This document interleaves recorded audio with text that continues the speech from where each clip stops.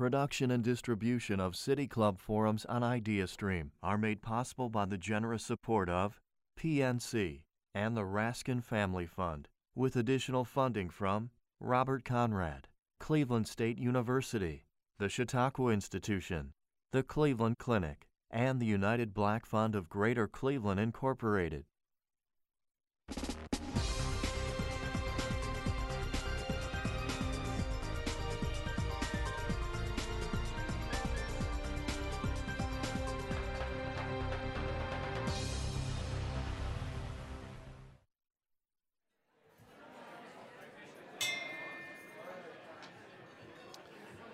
Good afternoon. Good afternoon, ladies and gentlemen. My name is Ralph Delarada. I'm the Ohio president for Citizens Bank and proud to say a past president of the City Club's board of directors. So it's great to be back home always. It's my pleasure to introduce today's speaker, the Most Reverend Nelson J. Perez, Bishop of the Catholic Diocese of Cleveland. Bishop Perez was appointed to be the 11th bishop of the Diocese of Cleveland and the first of Hispanic descent in the Midwest. He was appointed by Pope Francis on July 11, 2017, following the resignation of his predecessor, Bishop Richard Lennon. He was formally installed on September 5, 2017. Bishop Perez was born in Miami.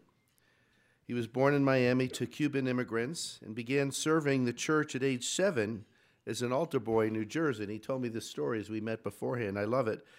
He was not eligible because he wasn't attending a Catholic school, but through his creativity, he found a way to become an altar boy. So I think that speaks well of his creativity and his initiative. Bishop Perez earned a Bachelor of Arts degree in psychology from Montclair State University, and he taught at a Catholic elementary school in Puerto Rico prior to entering Philadelphia's St. Charles Borromeo Seminary. There he earned a Master of Arts and a Master of Divinity degree and was ordained by the Archdiocese of Philadelphia in 1989. Throughout his career, Bishop Perez has served as a parish priest, as the Assistant Director of the Office of Hispanic Catholics, the founding director of the Catholic Institute for Evangelization, and a former auxiliary bishop of the Diocese of Rockville Center in New York. Diocese I actually grew up very close to, as we traded remarks earlier. The self-described unifier, Bishop Perez is aiming to connect all Catholics, regardless of their ethnicity, their race, or political affiliation. His beliefs have been compared to those of Pope Francis, as is his commitment to being in dialogue with the modern world, in his own terms. We'll hear more about his thoughts on this statement today. His arrival in Cleveland has been received positively. According to Cleveland.com's editorial board, Bishop Perez has come into town smiling and talking about the need for joy. He has spent considerable time saying Mass at churches across the diocese's 8-county region, meeting and mingling with his parishioners, which number over 700,000, I believe, along with exploring the city's treasures, including Little Italy and the Rock and Roll Hall of Fame. So, ladies and gentlemen, please join me in a warm welcome in welcoming Bishop Nelson J. Perez.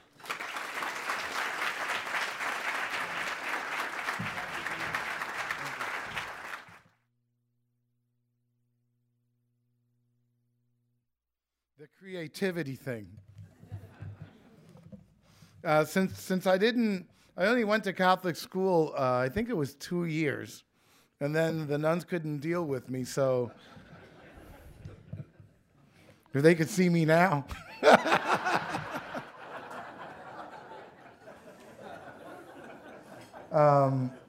And so I wasn't among the pool of young men who would be invited to be altar servers, but ever since I was a kid, I was always fascinated, actually like mesmerized by everything that happened up around the Catholic altar. While other kids were, messing around in the pews, my eyes were fixated on what was happening there. It was very mystical. It was very mysterious. And it just enthralled me completely, captured my imagination.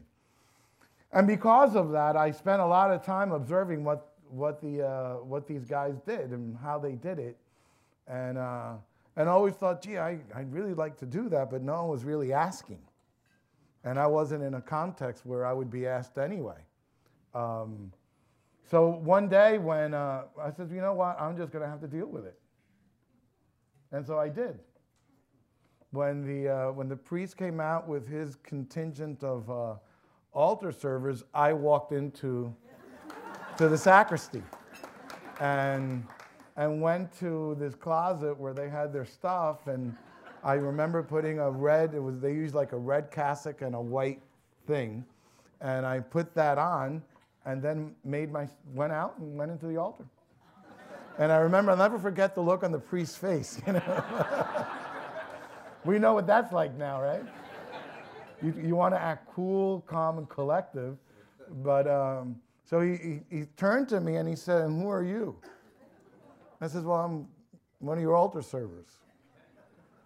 And then he was nice enough. He said, "Well, I guess so." And and that's how I became a bishop.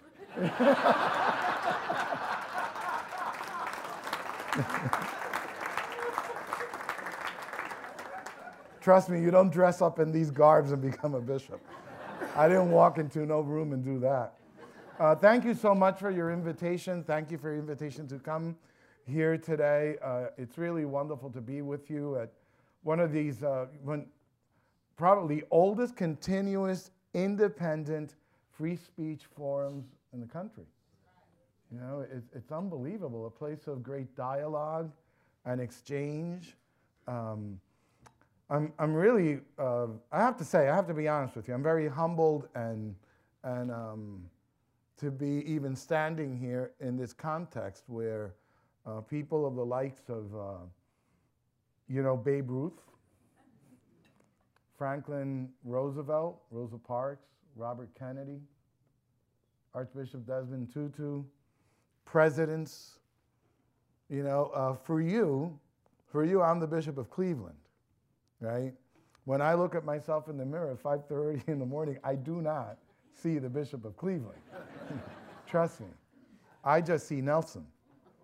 And most of the time, I look at him and I says, man, you should go back to bed. So it's very humbling to be here and take this time to share with you. So I thank you, Dan, for your invitation and for your gracious introduction, and for all the people who are here, all of you here. I have to say, I love seeing the young people here. Thank you for taking the time to be here. Oftentimes they say about you that you're like the future. And I don't know the future, like I'm here now. It's like, why am I in the future? So we're very thankful that you're here in the present, to hear your voice. It's an incredible week here in Cleveland today, this week. Lots of things are happening. We got the Rock Hall of Fame induction tonight, is it? Tomorrow night? Can I change a confirmation? Someone could get me tickets to that, right? I thought you wanted to be inducted. That too. You got the Cavs and the Indians, I think, playing. It's going to be a busy downtown, isn't it? Right? And then you got the Film Fest going on. Can I get tickets to that and change my schedule too? So lots of things are happening. And if I had to say, people ask, what do you think of Cleveland? I get the same questions over and over again, as you would imagine. What do you think of Cleveland? Well, I think of Cleveland, what I said the day of the press conference. Cleveland rocks. Look at it, right? Look at this place. It's activities. It's different activities that are happening. It's people. It's restaurants. It's just unbelievable. And another question I get a lot is, well, what comes to light? What what do you see? What's distinctive, right? And I have to say, one of the things that's distinctive that I see is your friendliness. You know, the people of Northeast Ohio are profoundly warm and welcoming. Warm and welcoming.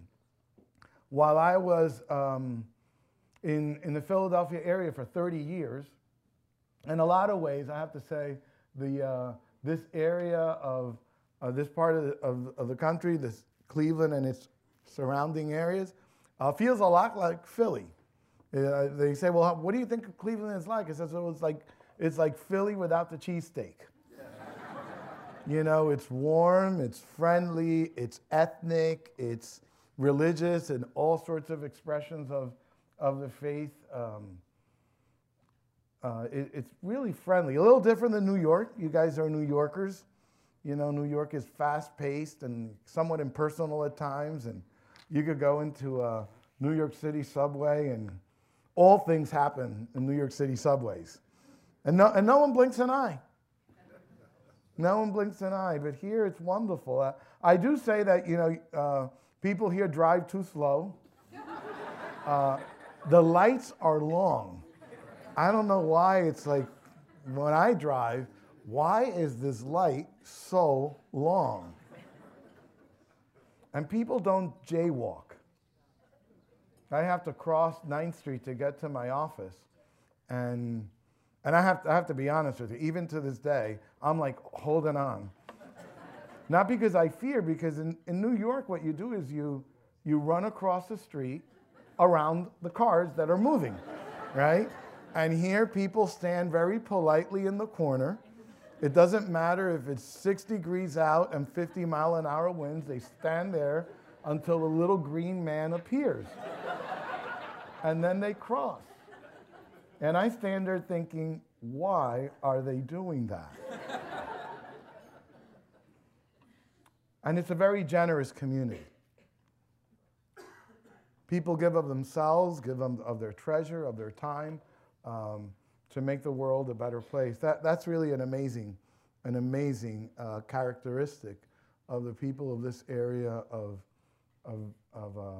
Ohio. So it's just so incredibly generous, a very generous heart. I've been here like 7 months in this Church of Cleveland, the 23rd largest in the country. Did you know that? It's the 23rd largest diocese in the country. There are about 197 dioceses in the country. This is number 23. You know, with just close to 700,000 Catholics. Someone said to me a couple of weeks ago, I said, so you're a priest, you know, or a bishop, you don't have any kids. And I said, you can't have kids. And I said, well, I beg to differ. And their eyes got like this. I said, what's coming out of this guy's mouth? And I said, well, I have close to 700,000. I have more kids than you do. And so I'm so very grateful to be here in this diocese that's about 170 years old. Lots of parish communities, you know, about 185 parishes, 20 high schools, something like 91 elementary schools, and enormous Catholic charities. I mean, big. 400,000 people are served every year quietly, sometimes under the radar scope. No one, as we're standing here today, you're sitting there, I'm standing here, hundreds of charity workers are serving those who are poor and need help, and for one reason or another in life can't help themselves. That is just unbelievable, unbelievable. And for the works of charity in the church, it doesn't matter where you come from. In fact, most of the people they serve are actually not even Catholic. It's not a question that's asked. It's charity. It's love for the sake of charity and love, period. No strings attached. It is what it is. It is part of who we are as a Christian community. And that to me is a source of great pride as a Christian and as a Catholic of the work that's done day in and day out at all sorts of levels. And so in the last 7 years, I've been blessed with, 7 months, I've been blessed with visiting all sorts of stuff that goes on here.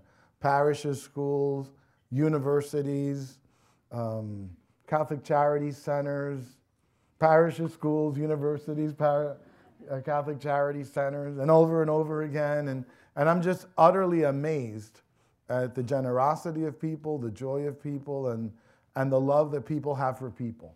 It's palpable. It's palpable. It's something you could touch, you could feel, and be touched and feel. You feel it yourself. And so that has been a great blessing. And to see the rich diversity of this local church. You know, diversity isn't new to the Catholic Church. You know, it really lies at the center of its religious expression. Even the word expresses that. The word Catholic comes from a Greek word that means universal. So it's not really tied to anybody.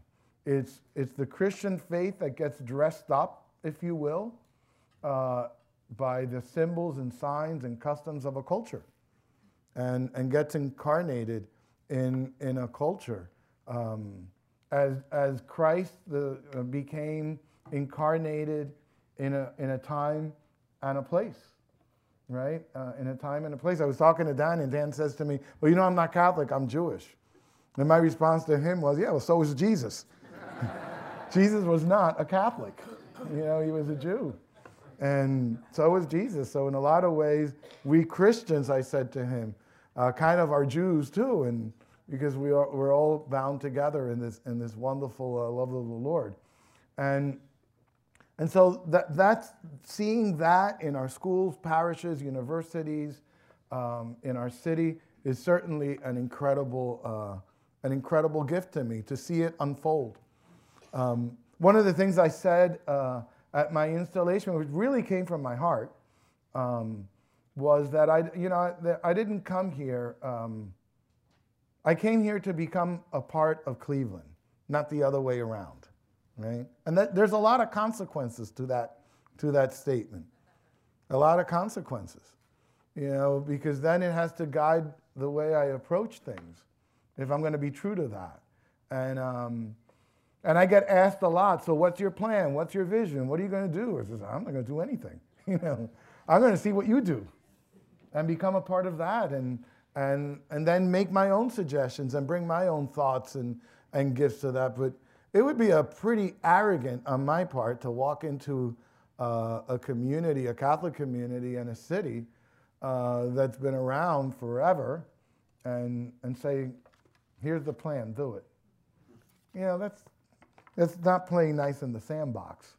You know, so I'm thrilled to just allow right now the church and the world of Cleveland to kind of unfold, to see it, to learn from it, to ask my questions. When I need to, I have no qualms in saying, well, you know what, on this, I think we should do that, you know, and do it when I need to do it.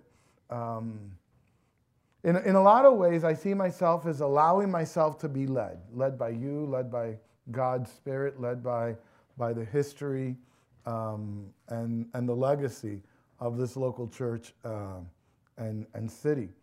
And so that's where I basically came on September 5th, and that's in a lot of ways where I am. Pope Francis does give us a framework by which to think about that, though. And he speaks about a church, which at the same time you could take church out and put city, because I think these words are really powerful. He talks about a church and or a city or the world that needs to take the first initiative on issues and not just sit back, you know, and watch and then complain, right? You know, it's take the first initiative. You know, you might not be able to solve the world's problems, but you might be able to do something. Take the first initiative. Be engaged.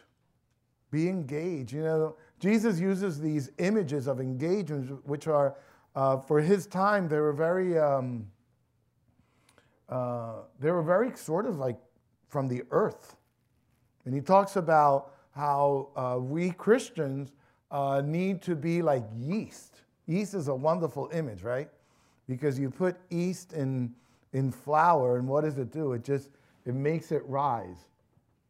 It doesn't explode it, right? It just makes it rise. It's the nature of yeast, and says, well, that's how we should be in the world, right? Engage in the life in the world, in dialogue with the world, and each bringing to the world our vision and our thoughts and our reality, and enriching each other in that dialogue.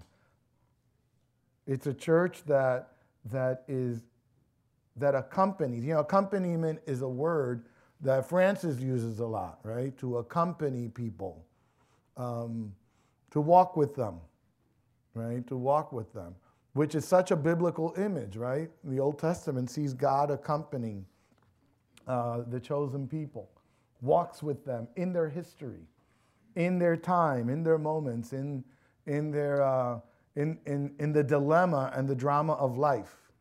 And then for us Christians, that God became man and took the form of man. And this Jesus of Nazareth entered, not only walked, but then enters time and history and walks with us. And so there's the church as well. You know, through its people, through its faithful, whether they're ordained or not, is the church, the Christian world, walking with the world and in dialogue with the world, engaging the world. He talks about how the world and how the church and the world is to be fruitful. You know, we want to be fruitful. We want to be successful. That's a good thing. You know, being ambitious in a positive, wholesome way is actually good. Wanting to be happy is rooted in who we are, right? No one wakes up in the morning and says, I hope that today I have an absolutely miserable day, right?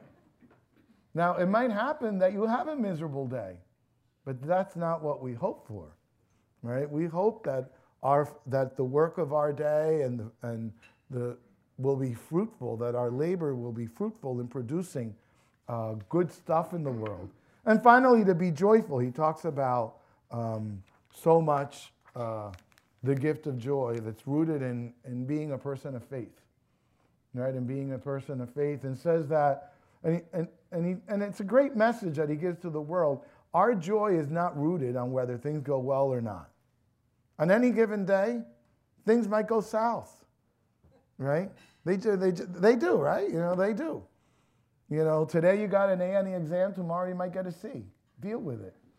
You know? Study more, you know? When I was in college, I had to take a physics exam, but I got distracted and didn't study for it. So on the way to school, I had a little VW, a Volkswagen. You know, it had 130,000 miles. Those cars were unbelievable. And I remember driving to the university, knowing that I had to take this physics exam, and then I resorted to prayer. Because I couldn't read in the car. So I took out my rosaries, and I'm praying and praying and praying and praying, and then I said this really elaborate prayer to God about how, you know, you are the one who are the source of all knowledge, and you create. It was a great prayer, I have to say. I took the exam and I failed. And what I learned from that experience is that what I needed to do to pass the exam was not actually pray. Study would have helped. You know? Study would have helped. And so I'm in the process of studying this area and see how we could together be a community that does take the first initiative, that is engaged, that accompanies, that is fruitful, that is joyful, inside the church and outside the church at the same time, and setting that type of tone as we deal with issues, right? Every period has its issues. You know, there's not a week that goes by that we don't, that unfortunately we don't see acts of violence, You know, there's not a day that goes by that we don't put the news on and say, whoops, look what happened again. Look what happened again. Violence, you know, it's plagued humanity forever. Not new to us now, not exclusive to us. It has plagued humanity forever. How do we call people to peace and nonviolence? You know, and we just celebrated Martin Luther King's being the victim of violence, right? The prophet of peace. This man was an incredible prophet of peace, calling for peaceful demonstration to raise our voices to the injustices of the world and society, but in a peaceful way, right? And he himself has to succumb to an act of violence, right? To an act of violence. But you know, at the end, especially from this Christian perspective, the story didn't end there, right? Right? Because they might have killed him, but they actually made him more powerful. Wasn't that incredible? They made this guy, if they really wanted to snuff him out, they should have just left him alone, right? But they unleashed, right? Though they might have killed his body, what they did was they unleashed the power of what was in his mind and in his heart to the world. You know, it's like this guy now has become, he wasn't just Martin Luther King, the Reverend and the doctor back then. He became an icon, you know, an icon. The violence we got to deal with and the opiate stuff that's happening now, it's sad, right? You know, it's sad. We got to pray for that. We got to work together to see how we're going to deal with that stuff and how difficult it is today with the issues of immigration, right? You know, I was in a conference many years ago, and there was such a negative, and someone got up and asked a question, why is this happening? And the person who was giving the presenter at this conference kind of said, his response was very simple. He says, because we forget where we came from. We have forgotten. We have really short-term memory. We have forgotten where we came from. And so we have to pray for that and help make that happen. So I want to thank you all for listening. It's 1 o'clock, so I have to move on, and I want to hear from you guys. But thank you so much for giving me this opportunity to stand here and be with you today.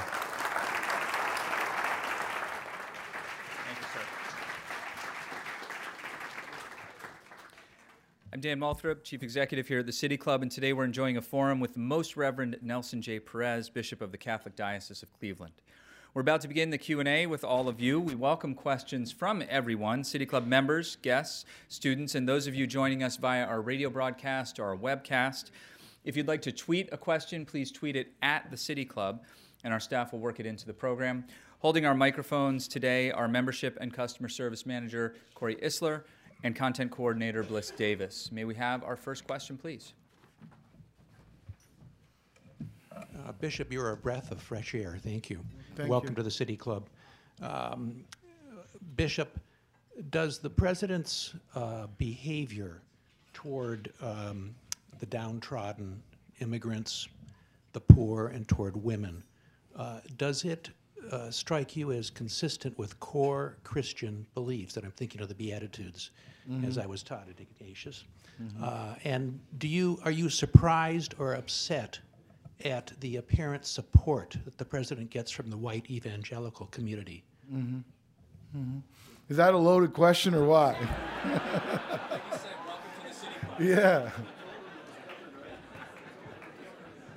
Well, I think the question, without getting into politics or issues of personality and stuff like that, just on the surface, right? The Judeo-Christian ethic, as presented to us and for us, people of faith in the Scriptures, does call us to a profound respect of each other, and of diversity and respect to the dignity that is given to us not by any law or by any state, right? As the Constitution so clearly says, right? It is innate. It comes with the package. It's ingrained and put in us, and there are certainly challenges at times to that. But we have to go back to what the core tenets of our faith call you and I to. You know, what other people do with that, I don't have any control. I do have control over what I do. And I know what the scriptures call me to, right? And call us to be poor in spirit, and call us to take care of those who are in need. Because as Christ said himself, you know, when you do it to them, you did it to me, right? We all know that very famous passage, right? I was hungry and you gave me to eat, and I was, you know, and he says, and Christ says, this is the criterion by which you will be judged, right? This is not about how many novenas you said. This is the criteria. The novenas are there to help you do that, right? This is the criteria of what it means at the core to encounter the living Christ. And he did it, I didn't. He did it, I just have to follow obediently. He chose to unite himself to those in need. To those in need. Thank you. Next question? Yes? Okay. Thank you so much. My name is Gwen Stembridge, and Hi, I Gwen. am so grateful that you're here. So glad. I'm wondering, what does it look like to build bridges and be in dialogue with the modern world when members of the LGBTQ community hear messages that their authenticity is unwelcome in the church? Definitely, the church and people of faith, of any faith, are going to have their core set of values, right? As people in other communities have in themselves. And so I think what's challenging for the Christian world today is, how do we meet people where they are and at the same time be respectful of our own core values too, right? And at some point be able to live with that, right? Because we don't agree with everybody in our lives, right? Right? There are people in our families at times that we don't agree with, but we never say you're not in the family, right? That you're still in the house, And I think the church, and beyond the Catholic Church, I think even the world of faith is trying to learn, you know, what does it mean to walk together? And that's, I think, what Pope Francis is talking about when he talks about that wonderful word, accompaniment. Accompany doesn't necessarily mean that you become me and I become you. It means that I am who I am and you are who you are, and somehow we love each other and take care of each other. Next, yes? Hello, Bishop. Welcome to Cleveland. My name is Wally McGilvray, and I really don't have a question. I have more of a statement. There's a Christian song out right now where the artist asks God, why are children dying? Why are people hungry? Why are people fighting? And the answer to his question comes from God as, I made you. And I think that's what it's all about. It all starts with community. It all starts with people. And the basic thing is, it comes down to people need the Lord. Absolutely. Thank you. Thank you for being with us today. The bishops have been somewhat quiet, it seems, in terms of national political agenda and policy formation. What do you see as your role in helping the bishops themselves as an organization to become more active politically?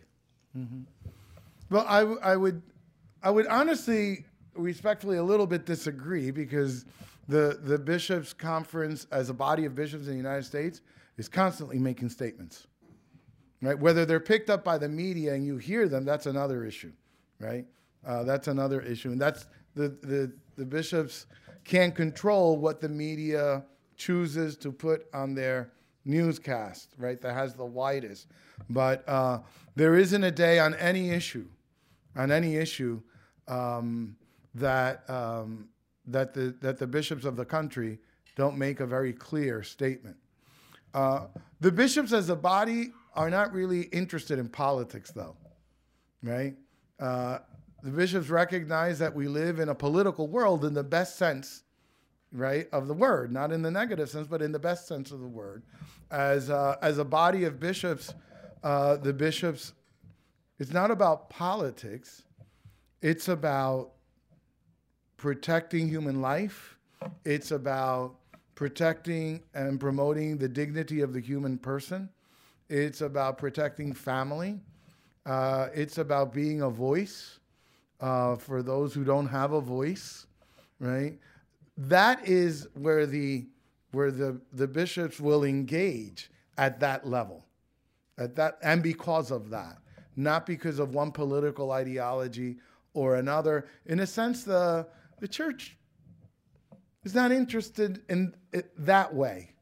Remember, the church is over 2,000 years old, has a lot of gray hair, a lot more than I do, and it's danced through history with the best of politicians and world leaders, and so the Christian world as a whole, I think Catholic and Protestant, all of us together, we only engage that world, but within a context, right?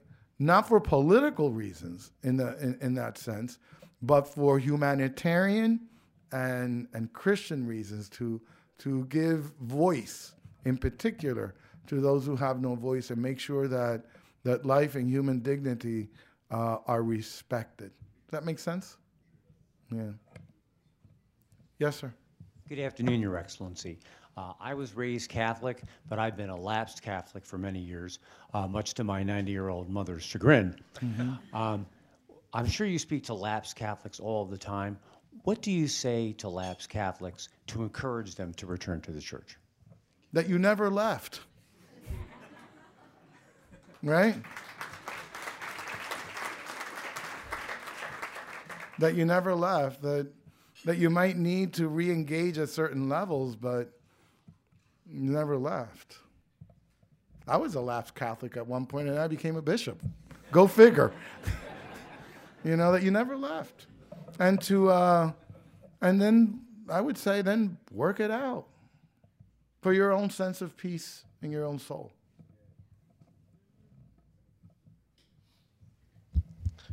Hello. I have a question. Recently, I've been doing a lot of reading and listening about leadership and just understanding how to handle so much that's going on in your world, work, life. And I just want to understand from your perspective, for people that are young and up and coming, what kind of advice do you give on how to handle stress, all the to-dos, having a life, enjoying it, and just, making a difference? Mm-hmm. Wow. Are you free till 4? Yeah. I would say, if anything, I would say balance.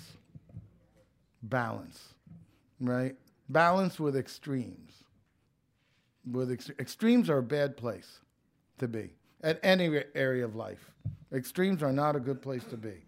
And in a lot of ways, there are extremes that we crawl into, like, I'm going to change the world. Really? Wow. Good luck, right? The other extreme is, I'm going to do nothing, right? That's another extreme, and that's unhealthy. And you know what? Extremes always somewhere along the line meet. And neither extreme at the end ends up doing nothing. They end up doing nothing, actually, right? So balance with we do what we can, and we don't do what we can't, because it is what it is, So let me respond to you with an experience. In the first couple of years of my ordination to the priesthood, one of the things that the priest does is preaches the word, right? And you would hope that word, would be effective in people's lives, right? And so I was asked a question of 4 or 5 years later into the world of being a preacher. Do you think people are actually listening to when you talk? Right? Well, initially, my answer was, well, I sure hope so, right? Because that's where I receive validation, right? That people are listening, right? Eventually, then I realized that, and my answer then became, I don't know. And in some ways, I almost don't care. Because not everything's up to me, right? And I have to realize that not everything is up to me. And that I'm doing my part. What was my part? I got up in the morning and stood behind that altar. And on May 20th of 1989, I went and gave my life to the service of the church and the world. And in that context, I do what I can, right? But I'm not the Savior. The Savior came and left, and it wasn't me. But he works through all of us collectively, right? He works through all of us collectively. Jesus had some things to say about that, right? He said, the farmer goes out, the sower goes out, and he sows the seed. He says, this is what the kingdom of God is like. The sower goes out and he sows the seed, and as he sleeps, that seed grows without him knowing how. Right? Someone has to sow the seed. Not because God had to do that, but because he chose to do that. Right? But also know that then the seed, once it is sowed, has a life of its own and will grow on its own. And so balance between the extremes, I think, of being apathetic to the world around us, that's not good, right? Right? And on the other side of thinking, I'm going to change the world, really? I can't even change mine. Sometimes I can't even change my socks. I'm going to change the world? So it's balance between two extremes, and knowing that it includes us, but it's not completely dependent on us either. And that's very freeing. Does that make sense to you?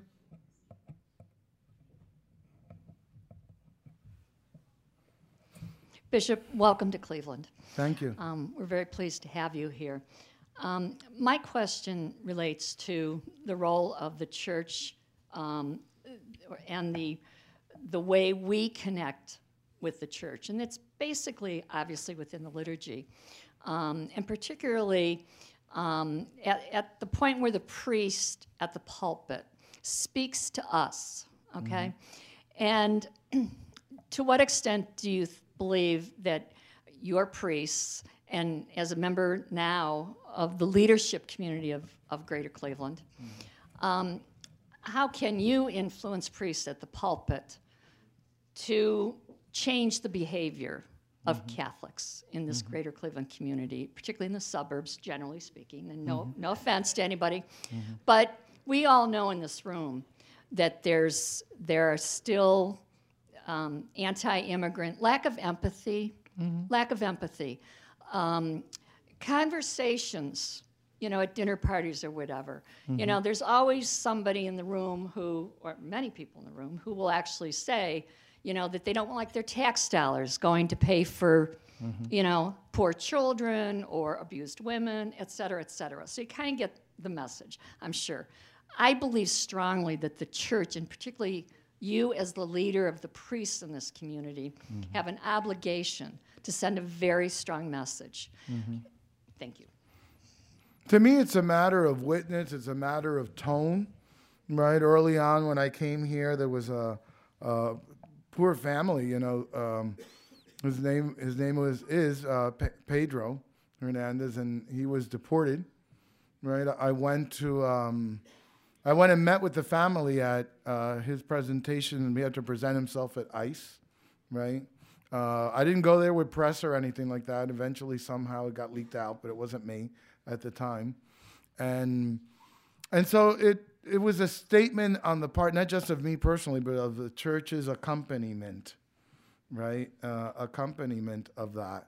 And I think setting that tone and that sends also a message to the world around us that we need to walk with our immigrants and our undocumented brothers and sisters. At a recent meeting, we were all talking. It's a group called Welcoming the Stranger in the Diocese, and we were all talking about what can we do and this and that, and I listened to the conversation. At the end, I said, I know what sometimes is not under control. Like, I can't change the law. It's not my place to do that. I don't have the power to do that. I can't change that, right? I can't change. I wish I could, but I can't. But what can we do? What can we do? And so we, the conversation started and went around and around, and the idea surfaced of training companions, so that when a family is like Pedro's family, right, is confronted with the reality of deportation, that's beyond what I myself could control, right? What I can control is how I support and help that family to deal with that situation. And so we talked about it, and then I challenged that group, and I said, well, you have 90 days. Come up with a program. Don't just talk about it. Go and do it, right? And they scrambled, and they did it. And about 2 weeks ago, they trained 45 companions, legally, socially, in terms of supportive counseling. I went there, I met with them, I sat with them. 45 people came together, and they were trained by Catholic Charities and lawyers and this and that on how to accompany people in those types of moments. That's setting a tone. That's setting a tone, little by little, right? And then we do what we can, right? And trust that God will use that in powerful ways. In powerful ways. Yes?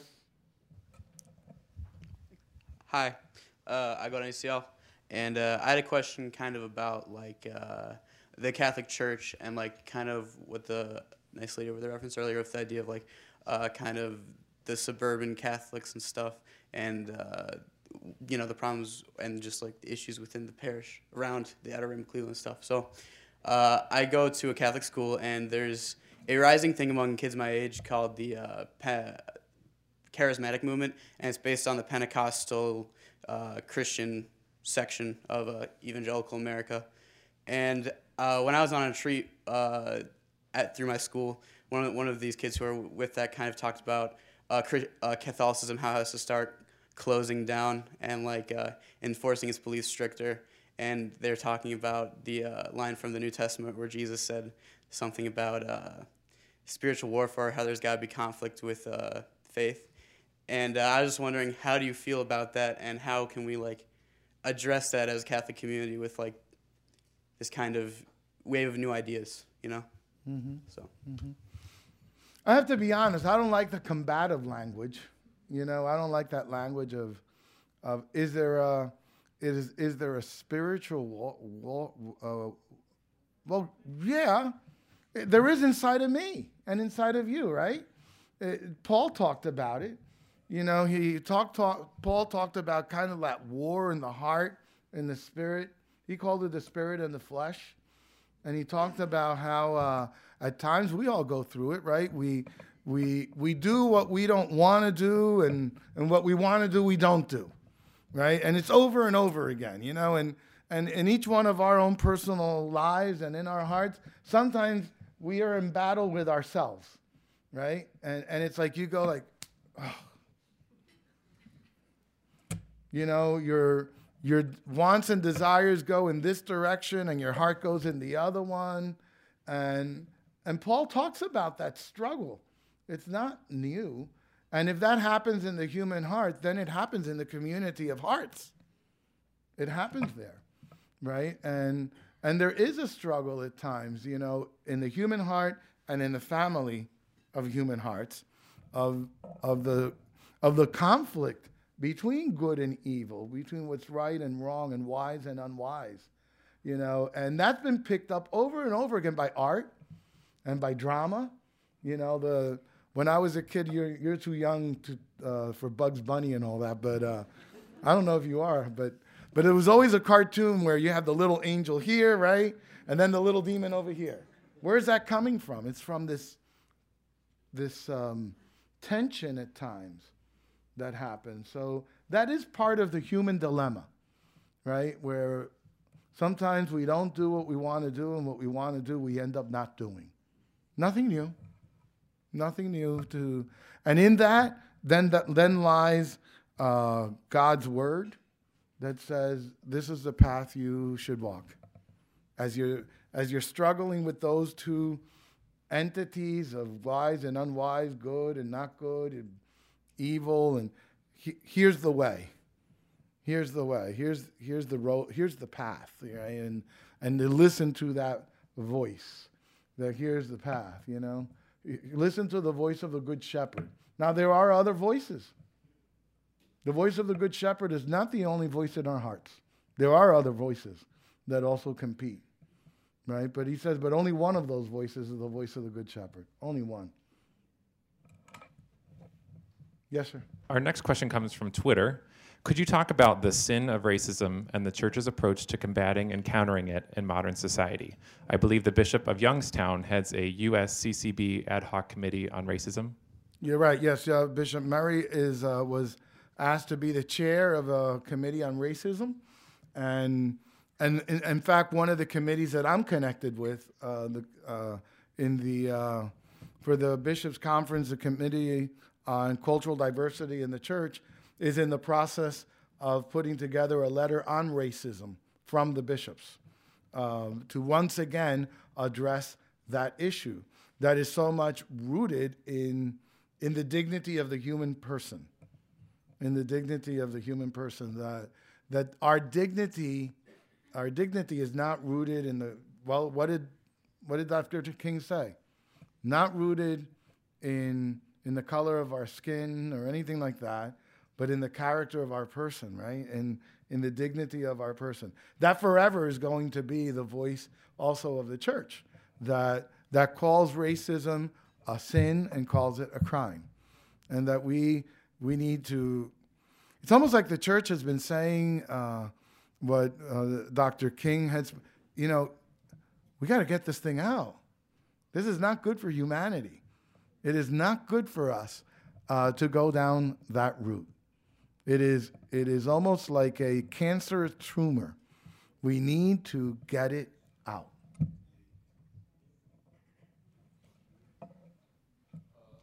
Bishop, thank you for taking this question. Thank you. Cullen Voncourt from St. Ignatius High School. And I was just curious, sorry, it's not as a political question, but I'm curious, how do you feel about incorporating some of the more obscure rites of the Catholic faith, and then even in a more ecumenical sense, maybe some more of the Judeo-Christian and even Islam, into a greater kind of communion just between faiths and giving more universality to the Catholic belief? Mm-hmm. Thank you. In a lot of ways, the Catholic Church in particular, since the Second Vatican Council that completed in the late 60s, right, has been a leader in the ecumenical and religious dialogue. In fact, every local church, every diocese actually has an office dedicated to that. It's institutionalized, and even in its structure. That's how important it is actually for the Catholic Church. Here in the Church of Cleveland, there's been a priest, Father Ozinski, that's been doing that work for 20 years? 20 years of being in dialogue and in conversation. And I was really happy to host a gathering, a luncheon, I believe it was in February, I think.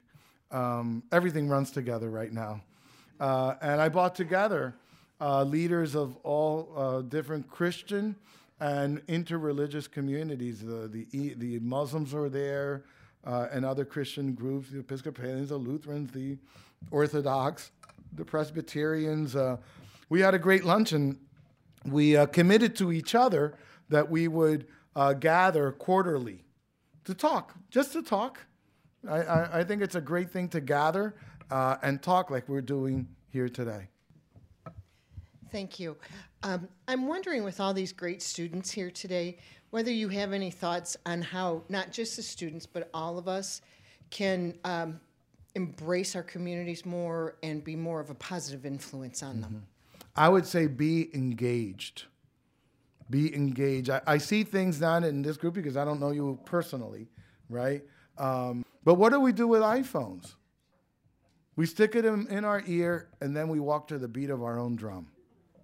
We have to stop walking to just the beat of our own drum, because there are other drums that also need to be heard. So I would say be careful to isolate ourselves in the world of our music, in the world of our video games.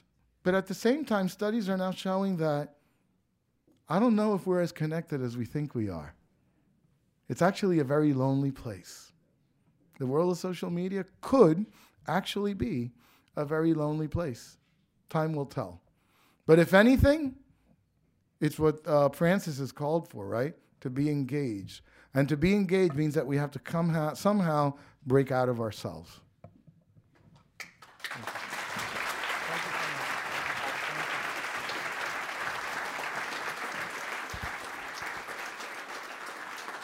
Today at the City Club, we've been enjoying a forum with the Bishop of the Catholic Diocese of Cleveland, the Most Reverend Nelson J. Perez. Our forum today is part of our Local Heroes series, which is sponsored by Citizens Bank and Dominion Energy. Our community partner is Metro Catholic School. We appreciate all of you for your support.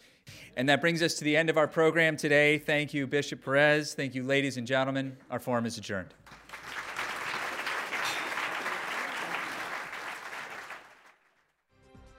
For information on upcoming speakers or for podcasts of the City Club, go to cityclub.org.